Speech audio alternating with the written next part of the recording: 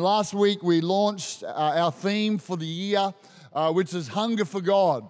And we're a church who wants to see God move passionately in our midst. And I'm actually just going to jump in my notes to something I wrote recently about revival. I'd just like to read this to us again. And it's something that's just been stirring over a period of time. So I'm going to let me read it out. Revival prayer, it's called. I've been feeling a stirring to lead our church into a new season of prayer for a while. One of the impacts of COVID for our church and many others was an overall dilution of spiritual passion. Too much pivoting and not enough praying. So this year, both at C3 Powerhouse Sunny Coast and Melbourne East, we are stirring afresh the fires of prayer. Now, not primarily prayer with our lists and needs, which definitely has a place, but prayer for personal revival and church-wide revival. We want to see the wellspring of living water bubbling up within every member of our church, to be filled with the Holy Spirit afresh, to fall in love with Jesus and to worship with passion all over again, for the fire of God to burn strong in every believer. I believe that the effects of personal revival flows into every aspect of church life. Our Sunday services already feel different as a result of our revival prayer. For me, revival means an increased hunger for God in believers, a greater dimension of the tangible presence of God in our meetings. I will pour out my spirit. Increased holiness in believers, consecration. Visions and dreams and a greater level of hearing the whisper of God. An increased passion for the lost and boldness. A greater level of the supernatural, of the miraculous, and a harvest for souls. Now, I'm wary of weird for weird's sake, and I'm cautious about a me-centered Christianity where having personal spiritual experiences is the ultimate pursuit of my own journey. But because the Great Commission is ultimately to make disciples. But I don't want to settle for a form of godliness without power. Religion, good morals, and well-organized meetings without Pentecost fire is not for me. I want to be in the middle of a move of God. Revive us, Lord. Pour out your Spirit on all flesh. And everybody said, amen. And it's kind of hard, multi-site, to just suddenly move, pray, seek God. But I just want us to stand together in this location and Melbourne, to stand on our feet and just begin to pray for a few minutes, just to pray. I'd like us to stir our hearts up, and I'd like us to begin to express, not to go through the motions of church, but to stir up our hunger for God. Not sure where your hunger for God is right now, but I want you to just to stir it up. So Melbourne and Sunny Coast together with one voice. It's in the Spirit. Lord, we ask right now, we're asking for a move of your Spirit. We're asking for an outpouring of the Holy Ghost. We're asking that you would pour out your Spirit on our church, on our families, on our lives, on our nation. Would you pour out your Holy Spirit? Would you pour out your Holy Spirit? God, we determine in our hearts that we're hungry for you. We're hungry for your presence. We're hungry for your word. We're hungry for more of the Spirit of God. Come on, let's lift our hands to heaven. Lift them high as a sign of your hunger to God. Father, we're crying out for more of your Holy Spirit. Mark us with revival right there in Melbourne, right there at 100 New Street. Right now, mark us with an outpouring of your Holy Spirit. Interrupt us, oh God. Have your way in our midst, we pray, oh God. Stir us afresh. Stir up our first love. Our first love for you, God. Let us return to the first works of our first love. We pray it in the mighty name of Jesus. And everybody said, amen, amen. Come on, touch your neighbor, grab your seat, say, come on, you're ready for revival. Excellent. I want to preach in, I think, something that's quite foundational to our theme for this year, and it might look like it's going one way, but I tell you, it will come the other way by the end of the message. So just stay with me, all right? Today I want to preach, and this next 2 weeks, a message called "I Love the House of God." I love the house of God. We've been singing a new song here on the Sunny Coast about the house of God. And I believe that the house of God is the gate of heaven. We'll look at this together. The house of God is always under attack. The enemy hates the house of God.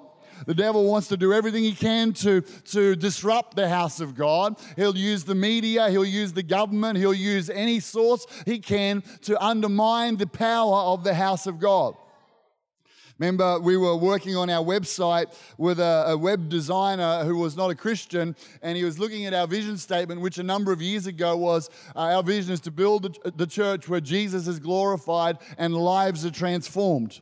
Now, over the last few years, we've simplified it down to our vision is where lives are transformed, because that will build the church, and that's the greatest thing to glorify Jesus. However, at that point, and so he looked at the vision statement, build the church, and he goes, looked around the building, tick. You've achieved your vision. And we're like, oh, you think this building is the church. That's what you think. Just recently, one of our fellow churches on the Sunny Coast, Marucci Baptist, who does a great job with Christmas lights, burnt down. And their pastor, Phil, told their whole church, he said, it doesn't matter because our church is not a building. We meet in a building. Our church is the people. I want to take you maybe for 10 minutes or so on a little bit of a theological journey about the house of God, and then we'll get practical, okay? Just come to Bible college with me just for 10 minutes, Melbourne. Take your notes out right now. We're going to go to Genesis chapter 28, which is the first mention of the house of God in the Bible. And there's a scriptural interpretation principle called the principle of first mention. And whenever something's mentioned for the first time in the Bible, usually you find a lot of the keys and the nucleus in the seed of that time. And this is Jacob, who's running away from his brother Esau, who wants to kill him. He's in a crisis, and he's running away from his brother Esau. He's been blessed by his father, but he's a deceiver. He's got poor character, and so in this moment, he's feared for his life, and he comes in Genesis 28, verse 11, so he came to a certain place. Everybody say, certain place. He stayed there all night because the sun had set, and he took one of the stones of that place and put it on his head. He's got to be tired to be sleeping with his head on a stone, but that's all right. And he laid down in that place to sleep. Then he dreamed, and behold, a ladder was set up on the earth, and its top reached to heaven. It's the original stairway to heaven. It's a long song. And there the angels of God were ascending and descending on it. And behold, the Lord stood above it and said, I am the Lord God of Abraham, your father, and the God of Isaac. That's the one who just blessed him. The land on which you lie, I will give to you and your descendants. Your descendants shall be as the dust of the earth. You'll spread abroad to the west and to the east, the north and the south. And in you and in your seed, all the families of the earth shall be blessed. Behold, I am with you, and will keep you wherever you go, and I'll bring you back to this land, for I will not leave you until I have done what I have spoken to you. And Jacob awoke from his sleep. He's having a dream. And he awakes from his sleep and says, surely the Lord is in this place. Everybody say this place. And I did not know it. And he was afraid and said, how awesome is this place? This is none other than the house of God. First mention in the Bible, none other than the house of God, and this is the gate of heaven. This is the gate of heaven. He goes down to verse 20, and he said, and this stone which I have set as a pillar shall be God's house, and of all that you give me, I will surely give a tenth to you. He establishes some principles right there about the house of God. We learn from that moment that the house of God is a place of encounter. This is what we can draw from this scripture. It's a place of visions and dreams. It's a place of spiritual activity. The house of God it's a portal, it's a doorway, it's a place where the spirit realm comes to the natural realm. It comes through the house of God. The house of God is awesome. How awesome is this place? The house of God is where prophetic things are told over you. How many of us have been running away from some kind of crisis and a friend said, you better get your butt to church. And you came to church and you encountered God and something changed in your heart and a prophetic promise from God about your future and your destiny and what God's got and His attention for you. It came into your heart as you encountered God through the gate of heaven, the house of God. How awesome is this place? And then he goes on and he brings his tithe to Jesus, which was Melchizedek. That's the first mention of the tithe a bit earlier.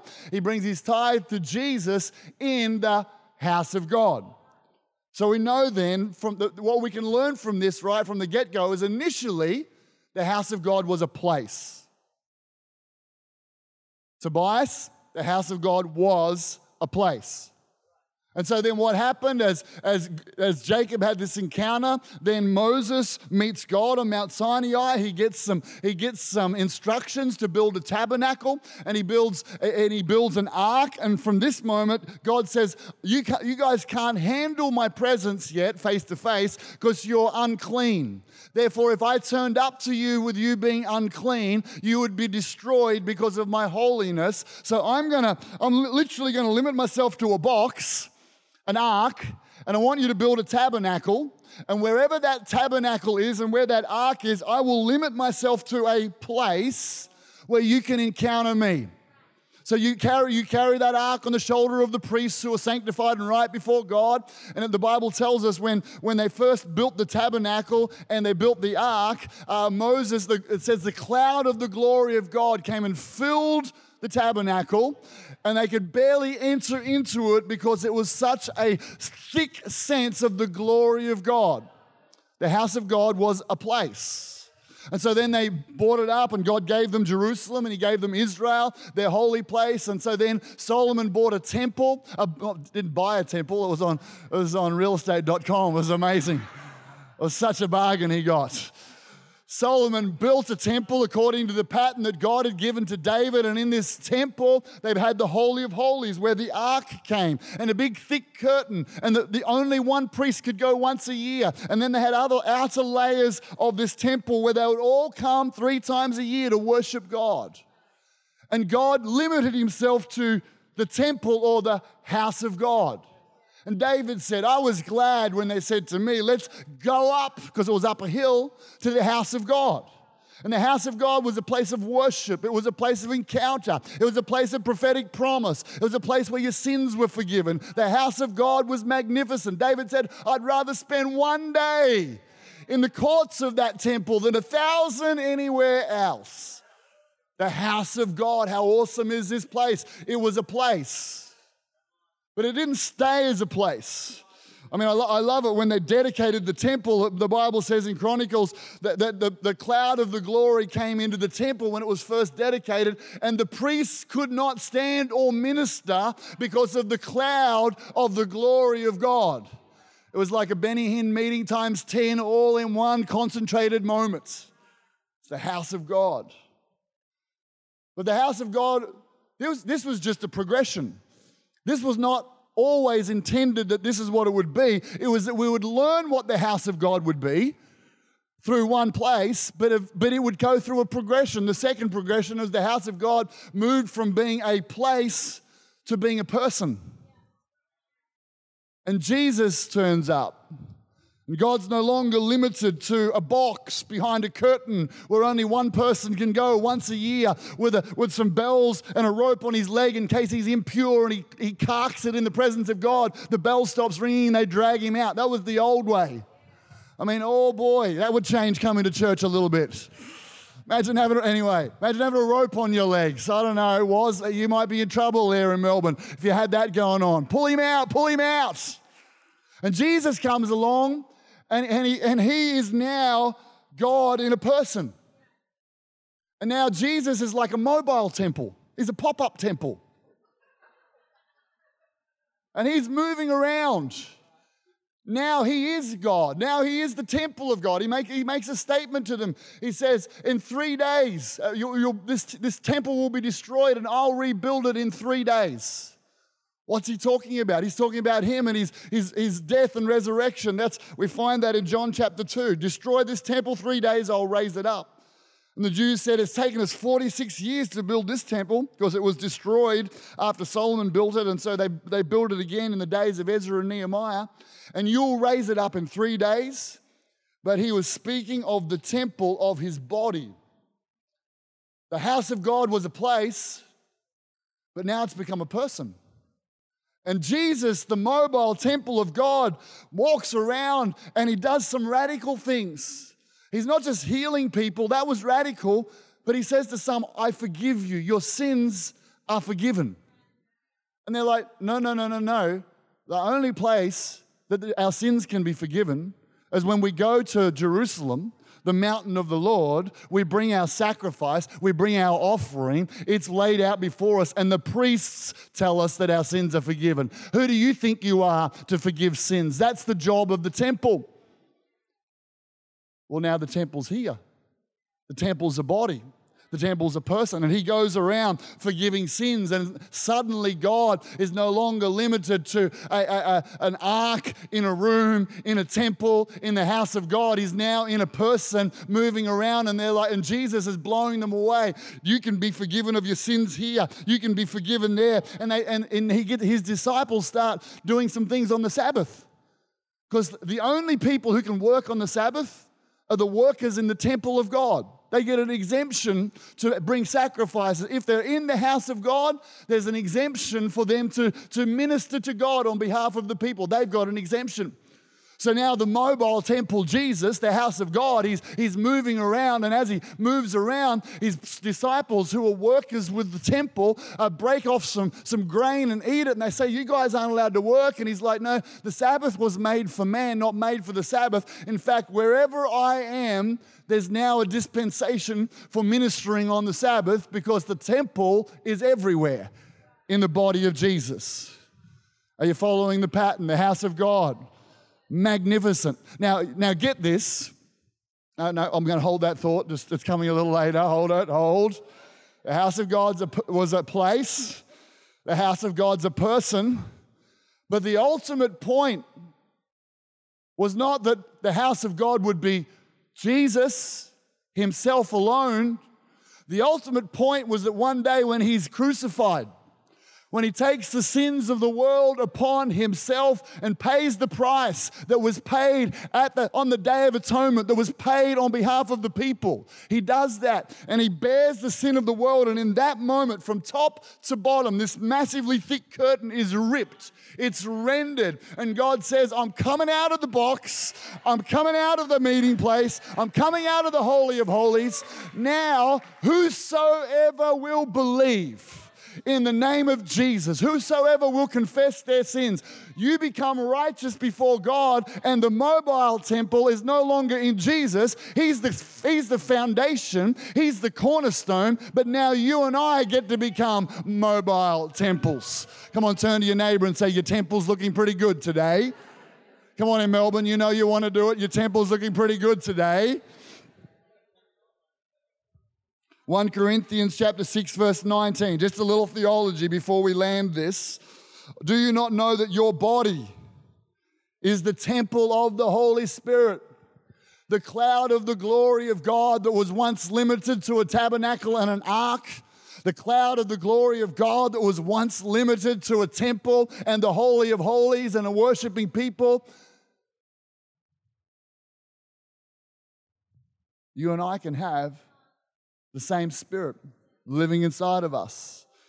Your body is the temple of the Holy Spirit, whom you have from God, and you are not your own. But what we've got to get, is it's not just that I'm my own temple and you're your own temple. That's Western thinking has individualized Christianity. The lowest level of your spiritual walk with God is you and God. If that's the extent, if someone says to me, oh, I don't need others, I don't need church, I don't need people, it's just me and God, I'm like, you're missing the point. Because the temple of God is not just you, a temple of the Holy Spirit, it's we. Watch what Peter says, just a few scriptures. It says, you are living stones. All the Sherlock Holmes fans, living stones, I presume. Okay, sorry. Okay. You are living stones that God is building into his spiritual temple. What's more, you are his holy priest. You don't need a priest on behalf of you anymore. I am not your priest. I'm not your high priest. Jesus is your high priest. You're a priest. You have a relationship with God direct. I just want to stir it up and facilitate it, but I am not your go-between. Jesus is your go-between. Come on, somebody, that's good news. Okay, where are we? Okay, through the mediation of Jesus Christ. So we're living stones. So you're a stone, you're a stone, you're a stone, you're a stone, you're a stone. In Melbourne, you're a stone, front row there, you're a stone, you're a stone. You're all, we're stones, but stones on their own are no good. Stones put together is what builds the house. We are the house of God. So watch this. The house of God was a place. The house of God became a person, but now the house of God is a people. It's a people, it's a us, it's a you and I. 1 Timothy 3 verse 15 says this, for if I'm delayed, I write so that you may know how you ought to conduct yourself in the house of God, which is the church. The house of God now has got another name. It's the church. It's referred to as the body of Christ. The family of God, but the house of God. So when we say, I love the house of God, what we're saying is, I love the church. I love us. I love what God's created us to do. Hebrews 3 verse 6 says this, but Christ as the Son is in charge of God's entire house.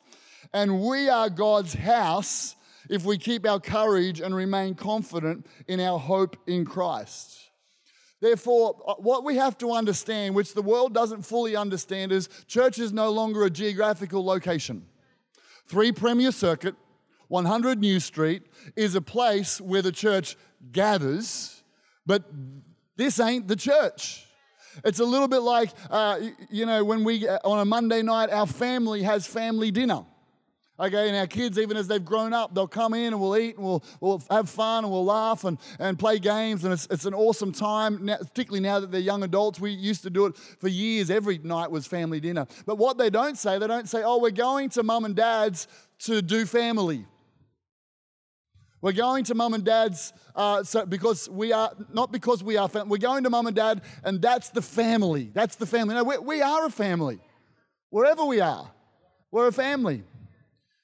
And so we're not coming to church, church is not a geographical location. And church is not even just an activity. I'll go to Nippers, I'll go to church. I'll go to football, I'll go to work. No. It's not just one of the activities. Church is not just an activity. Church is a us. Church is a we. It's us all the time. So, if we understand that, we understand, here we go, that the church or the house of God is the place of power. It's the place of power. Jesus said this in Matthew 18, verse 18 to 20, assuredly I say to you, whatever you bind on earth will be bound in heaven. Whatever you loose on earth will be loosed in heaven. This sounds pretty powerful. I'm giving you the keys to change atmospheres, to change lives, to heal people. I'm giving you the keys. And then he goes on and says, again, I say to you that if 2 of you agree on earth concerning anything that they ask, it will be done for them by my Father in heaven. And then he says, for where 2 or 3 are gathered together in my name, the name of Jesus, I am there in the midst of them. Jesus gives the insight that the place of power, there's one place of power at one level is when I close my closet door and I go into my secret place and I seek God. That's a place of power. But there's another level of a place of power. There's another level of an experience of God where 2 or 3 gather. See, we're not the house of God. We're not the church unless we gather. And when we gather, Jesus says, I'm there in the midst of you. That's when I turn up, when you gather together. And he says, and there's another level of power.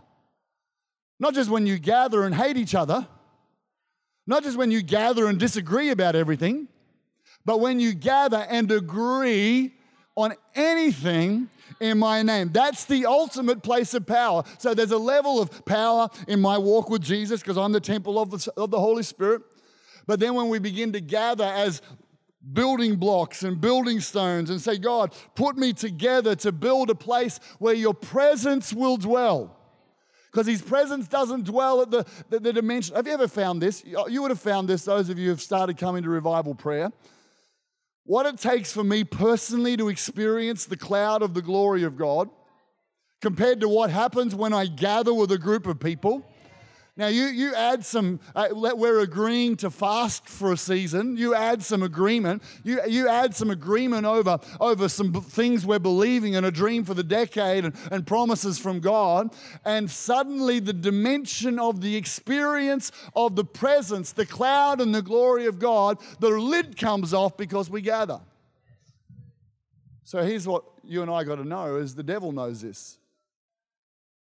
He knows that the house of God is the most powerful when we gather. He knows the house of God is the most powerful when we come into agreement. And so his number one strategy, once you're saved, once you've connected with God, and if you're here today in our service watching online or watching or sitting in Melbourne and you don't have a connection with God and you haven't yet experienced the beauty, the glory of the Spirit of God coming and making his dwelling place in you, when he does that, everything changes. Love comes into your heart. Joy comes into your heart. When God's presence, peace comes into your heart. That's your first step. So the devil will do everything to stop that step. But once you've made that decision, what's he going to try and do? Because he knows we're the most powerful. What? When we gather and when we agree. So he's going to do everything he can to stop you and I gathering, and he's going to do everything he can to stop you and I coming into agreement, because that's the place of power. I love the house of God. He's going to try and make us offended at the house of God. He's going to try and, I don't know about you, but I know for many people, and myself included, sometimes when it's gathering time, it's the most tired time of the week. Come on, somebody. I don't know about you, but some of the greatest fights Danielle and I have ever had was right before we gather. I reckon the dooziest of all doozies happened as we were about to open our homes for a Connect group in Gingellic Drive, Buderim Meadows, and I don't know what happened. She probably lost it at me for no good reason. No, just kidding. Just kidding. Guilty as charged over here. It was probably, it was probably about an 80-20 something, about 80% my fault, 20% hers. That's normally how it goes. And we were like, it's Connect groups about to happen. I'm not even sure if we had mobile phones or a Signal group or a WhatsApp group. We couldn't cancel. People were literally about to knock on the door. And World War III was going on in our kitchen. Why does World War III happen right before Connect Group? Why does World War III happen in your home? Why does your kids start manifesting on a Sunday morning before you're about to go to church, somebody? Come on, why is this the moment you get a headache or a migraine? Why is this the moment we're coming to revival prayer and something at work flares up to try and distract you? You know why it is. Because the place of gathering and agreement is where the power of God is, when the house of God comes together. So he'll want to take you out. So here's what I've noticed. This is a self-reflection. Our theme this year is hunger for God. Hunger for God. One of the key scriptures is Revelation, where Jesus speaks to his church in Ephesus, says, I know your deeds, I know your perseverance, I know you're morally upright, I know you've tested these things. He says, but I have this against you, you've lost your first love. And he says, what I want you to do is to return to the works that you did at first. Because that's the sign that you've recaptured your love. Now, I don't know about you, the best likening of this is relationship for us. So, when you first start going out, every night's date night. You don't need to schedule date night in. It's just like, let's get finished work so we can just go and hang out, so we can talk, so we can ring, because there's this first love thing going on, and we're like, we just want to be together. Now, life happens, kids happen, work happens, and suddenly you're like, flip, we better schedule some date nights.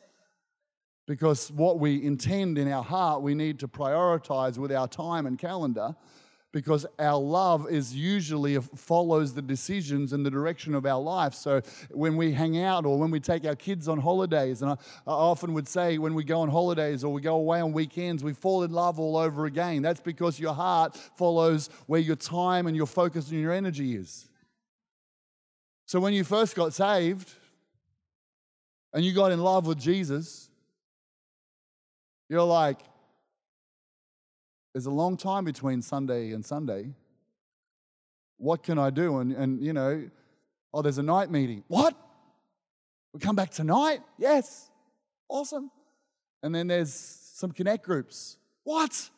Oh, phew, it seems so long. Sunday's the best day of my week.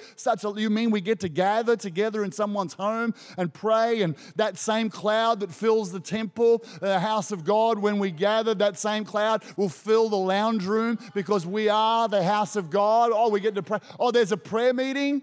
Tuesday night, 7 o'clock, revival prayer. Awesome, only 2 days. I don't know about you, I've started to find this thing in me. Like Monday afternoon, I'm like, revival prayer, it's tomorrow night. We just get to come and worship and be in God's presence. It's like date night, me and God. Come on, together, we're coming, not with our lists, but to worship, because we want to gather to worship God. Why? So this is the early days. And when Jesus says, I want you to rekindle your first love. You've heard me tell this before, but one of the signs of dehydration, as it gets worse and worse, is you lose your sense of thirst. That's the danger zone. I remember as a kid, well, not as a kid, as a 21-year-old, 20-year-old, that feels like a kid, in the Army Reserves, doing this 10-kilometre race, not that fit, in Enoggera in Brisbane, hilly, 40 degrees, and I'm running on a banana for breakfast. That's all I had, not drunk enough water. I'm dehydrating, but I don't realize it. I'm not thirsty. I've lost my sense of thirst. And I can see the finish line in front of me just down the hill, and I'm like, it's mind over matter, mind over matter, mind over matter, and then suddenly, boom, I collapse from heat exhaustion. I wake up in a bath in the office's mess. They're trying to revive me with water because I'd lost my thirst. And one of the signs that we've lost our hunger for God. It's three things. We've lost our hunger for His presence in prayer and worship. And if the only time you pray and worship is Sunday morning once a week or once every 2 weeks, you'll end up collapsing spiritually. We lose our thirst for the Word of God. The only time you're reading the Word of God is when it comes up on the scripture, up on the screen behind me. That's good, but it's the sign that we've lost our first love. Or we lose our thirst to gather.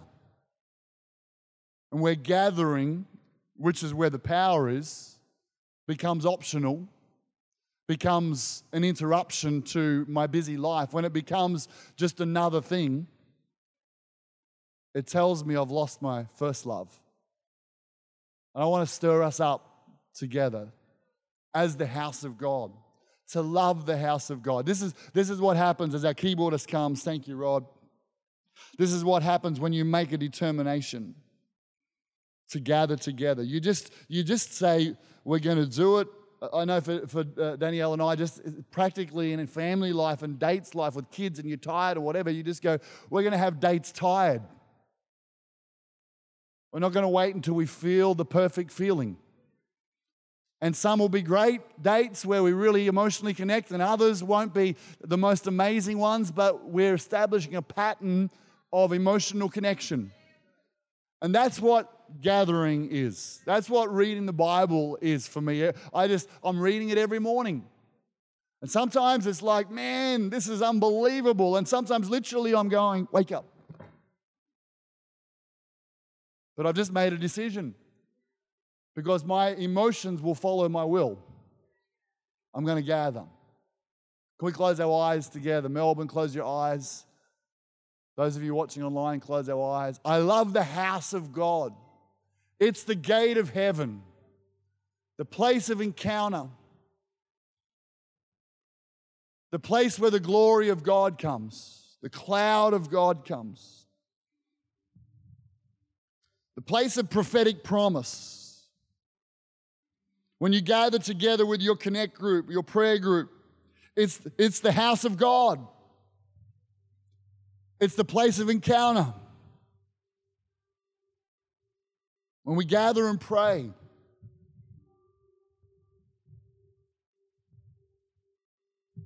I'm asking, Father, for every one of us,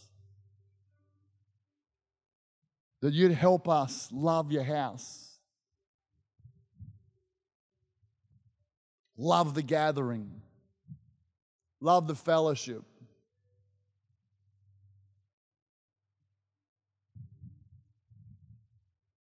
We are your people. Stir us afresh. Pour out your Holy Spirit on us.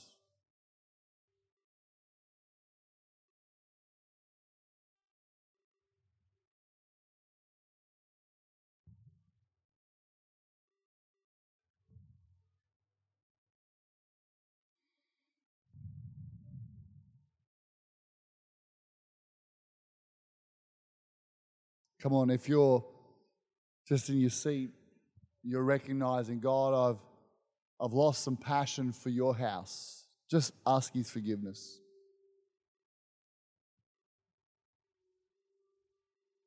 It was said of Jesus that his zeal for the house of God consumed him. He was obsessed with the house of God. Healthy obsessed.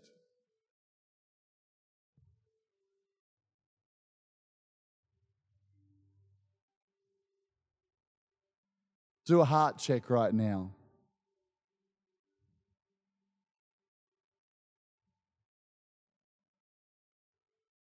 Would you say you have a zeal for God's house, his people?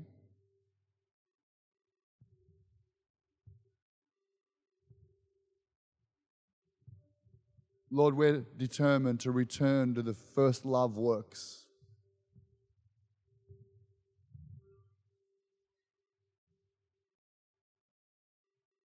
In the name of Jesus. Amen. Amen. Melbourne, God bless you. We love you guys. I'm releasing you back to Pastor Ebony there.